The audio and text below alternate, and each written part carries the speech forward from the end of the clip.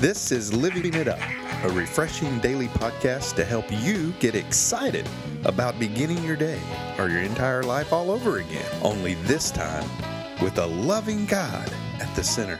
We hope you experience joy from listening and find yourself laughing and living it up on the way to beginning again. For more teaching and encouragement from the Neals, visit their Facebook page at Living It Up Beginning Again or their website at livingitup.org. Now, here's Scott and Teresa. Well, are you feeling too paralyzed to make a decision? God's an active decision maker, and He wants the same for His kids. And His kids would be you and me and everybody listening. God can make an even better way out of our bad decisions. He doesn't want us just to sit on the fence, okay? Right. So stay encouraged and make a decision. Make a decision and just leave the results up to Him. We found this in Romans 8:28. It's a very famous passage. By this, yeah. And we know that God causes everything to work together for the good of those who love God and are called according to His purpose for them. You know, and I sometimes have a hard time making a decision because I overthink. No. Yeah, and that's Really? a lot of my problem. What do you think are reasons people can't make a decision? Overthinking. Oh, You know, I think overthinking is one of them. And no confidence. well, no confidence, and to be quite honest with you, sometimes laziness. You know, procrastination. Fear of making the wrong decision. Absolutely. You know, like, oh, I don't know if I should do this. You know, I might make a bad decision. You know, like I tell the managers that I work with, you know, at my restaurant, you know, sometimes, is the fact that, you know, listen, man, I don't care if you make a mistake. What I really, you know, get disappointed with is if you don't make a decision. Right. If you don't try. Don't wait on me to tell you the answer, man. You know, take the bull by the horn. If you make a mistake, you make a mistake. We pick up ourselves and we keep going forward. But at least you learn something. It's a terrible place to be sitting on the fence. I mean, it really is. That's where the paralyzed part of this came from. Because when you're in that place, you feel paralyzed. I felt paralyzed here recently with some decisions I've had to make on a project that I'm doing. And, you know, it's not fun. And it's a mind control. It's based on fear. It's based on trust. And when there's a lot of people involved, as you know, it's scary. It can be. It can be very scary. And then you get so worn out from working on it, and then you start, you know, and you can lose sleep and all that stuff, and then you can't even think straight anymore. Well, that's for sure. The whole point of this is to be like God. To be like Jesus is so difficult, and we know that. And we put that He is an active decision maker because He is. And that's what He wants us to be. Right. To be active decision makers, not to be passive, to make up our mind and do it, trust Him with the results. That's But we right. got to look at all the factors that are involved and determine, are we making the right decision here or not? And it helps to talk things out, Yeah. you know?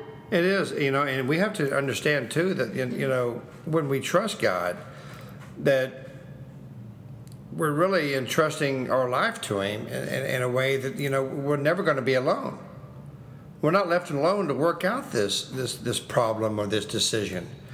I mean, as we entrust our life to God, He allows the events in our life, you know, even the painful ones, honey, for our good. And you know what? And certainly we may not see that right away. And that's okay, because there's always a grieving process. God understands that. You know, the shortest verse, one of the most powerful verses in the Bible is Jesus wept. It's the shortest verse. It's the shortest verse and one of the most powerful. It really is, if you think about it. Our Lord and Savior, He wept. Okay? And so, in other words, He grieved. Okay. And so, you know, that's just showing that, you know, that because He's with us, you know, we may have to go through that grieving process as well. But, you know, He can turn even our sins and mistakes into the means for our growth and blessing in order to make a decision. You know, I know. For instance, you know, this verse, Romans 8:28. I've been in some hospitals ministering, and it's very hard to say the scripture sometimes to someone who's just lost someone. Right. That's something I would never do. Okay, because at that point, my gosh, they're paralyzed Yeah. to make any kind of That's decision. right. Okay, and so, and in all honesty, just sitting with them, holding their hand, talking to them, saying, you know what, man, what I think is going on right now really stinks. And then as they grow past this grieving process, and then they go to make decisions, they may look back at that and say, you know what, man, that was the most painful thing in my life. But man, I learned so much. But not at that time. Right. Okay? And so I just want to caution you on that. Okay? Be sincere Right. and be smart with what you say to people. That's for sure. Because, man, I tell you what, throwing a scripture at somebody who may have lost a loved one or is in total pain may be the worst thing you can do. When I was in the hospital in complete and total agony, my wife didn't quote scriptures at me, but you know what she did? She got scriptures, she posted them all over the hospital room. And what she did is she asked the nurses, when you walk in, I want you to read these verses, to yourself. Read them, and she covered that whole room with scriptures that were everywhere. Man, I'll tell you what. But if she would have tried to quote some of those scriptures to me at that time, yeah, I probably couldn't have understood them, or would have said, okay. But she put the presence of God in there. She was helping me through Jesus make this decision that I'm going to get better. And that not only is she my lovely wife, but that's a friend, that's a sister in Christ that was there for me. Thank you, honey. Well, and it all goes back to the Word of God and everything that we do. Prayer and the Word of God. Seeking God and all the decisions that we had to make where your health was concerned, we were going to the Word of God. We were finding those scriptures. We were standing on the promises. That's right. We would encourage you people out there that are listening. Yeah. Get your Bible. It's got a great concordance. Look up all the scriptures of things that you're dealing with and start quoting those. Or go to your iPhone. Go to just Google it. Yeah. Say scripture healing, scripture feeling better, scripture I need help, and it'll take you to some scriptures, and show you. I'll be honest with you. Of course, I open the Bible every day and I read from it, but there's a lot of times I'll go to the iPhone and I'll just I'll be in need of something that day, man, and I'll just Google it. God, I need your help, and so I'll go and I'll Google that, and scriptures will come up, and I'll read them. Scriptures on doubt, scriptures on fear, scriptures on making a decision, scriptures on feeling paralyzed and enabled, and all of those things. It's all there. So technology is a great thing we can use to our advantage as Christians as well as a disadvantage many times, in some things. Well, everything is like that. Sure, and we so as it's just a humans choice. Have to mess it up. You pick that phone up, it doesn't type in itself. Right. It's what you type in is what's going to come up. But you don't have, we don't have to, be in fear when it comes to making decisions. Oh no. But seeking God is obviously, I think, getting the word on it, finding the scriptures, and being honest with other people and talking it through. I need to make this decision. You mull it around in your head over and over and over and over, thinking like we were talking about.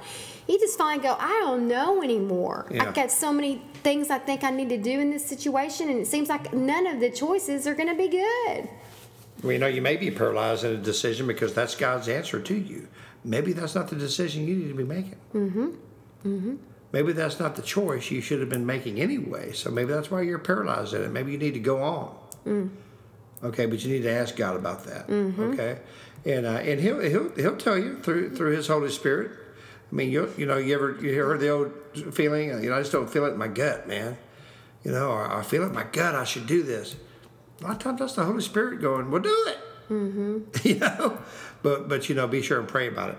Yeah, and I always like to say, follow peace. When there's peace, go for it. If there's no peace, call it safe or call it out. That's right. And when there's not peace, it's okay to kind of think about it and talk through it and present it to God, or if you just don't have peace, say, that's enough for me. That's right. That is my decision. I have no peace. There's right. my decision. Well, you know what, honey? I mean, I was paralyzed for many years. 40 years and a lot of things I did. And really, when Christ came into my life, is when I really started making decisions that I knew was right. You know what I mean? And I wasn't paralyzed anymore. That's your first step. Right. Do you not want to be paralyzed to make a decision? We need to make the greatest decision, and that's to follow him. Okay, he didn't tell Peter and Andrew and to follow him, to be fishers of men, just so he had a couple of guys to hang around with. He said that so they could make clear and decisive decisions and not be paralyzed anymore. Because if they'd follow him and follow his footsteps, they'd make wise decisions. Right. And they did. They made the wisest decisions ever. And we want the same for you. And by doing so, we would like for you, if you feel it right now, to give your life to Christ. If you've never done so, or maybe you have and you walked away, maybe because you were paralyzed by making a decision. Or maybe you've been in church for a while and you're just now realizing, I've never given my heart to Jesus. Well, here's your chance. Lord Jesus, I ask you to come into my life. I give my life to you today. I know that you hung on the cross, that you died, that you rose on the third day, and because of that, I ask you to forgive me of my sins, and my sins are forgiven. Father, the wisest decision I've ever made in my life is today. Thank you. In Jesus' name, amen. Well, we sure thank you, and we, pray if you gave your life to Jesus to email us at I'm sorry, what is it? info@livingitup.org. Let's just be real. Email us at info@livingitup.org. And, we'd love to pray for you. And also, if you'd just like to make a comment or need prayer, email us. Listen, we're so glad and honored that you've been with us today. We look forward to talking to you again tomorrow. So until then, remember, are you feeling too paralyzed to make a decision? Well, God's an active decision maker, and he wants the same for his kids. He can make an even better way out of our bad decisions, okay? So stay encouraged, make a decision, and leave the results up to him. That's right. Until we talk to you tomorrow, keep living it up While beginning again.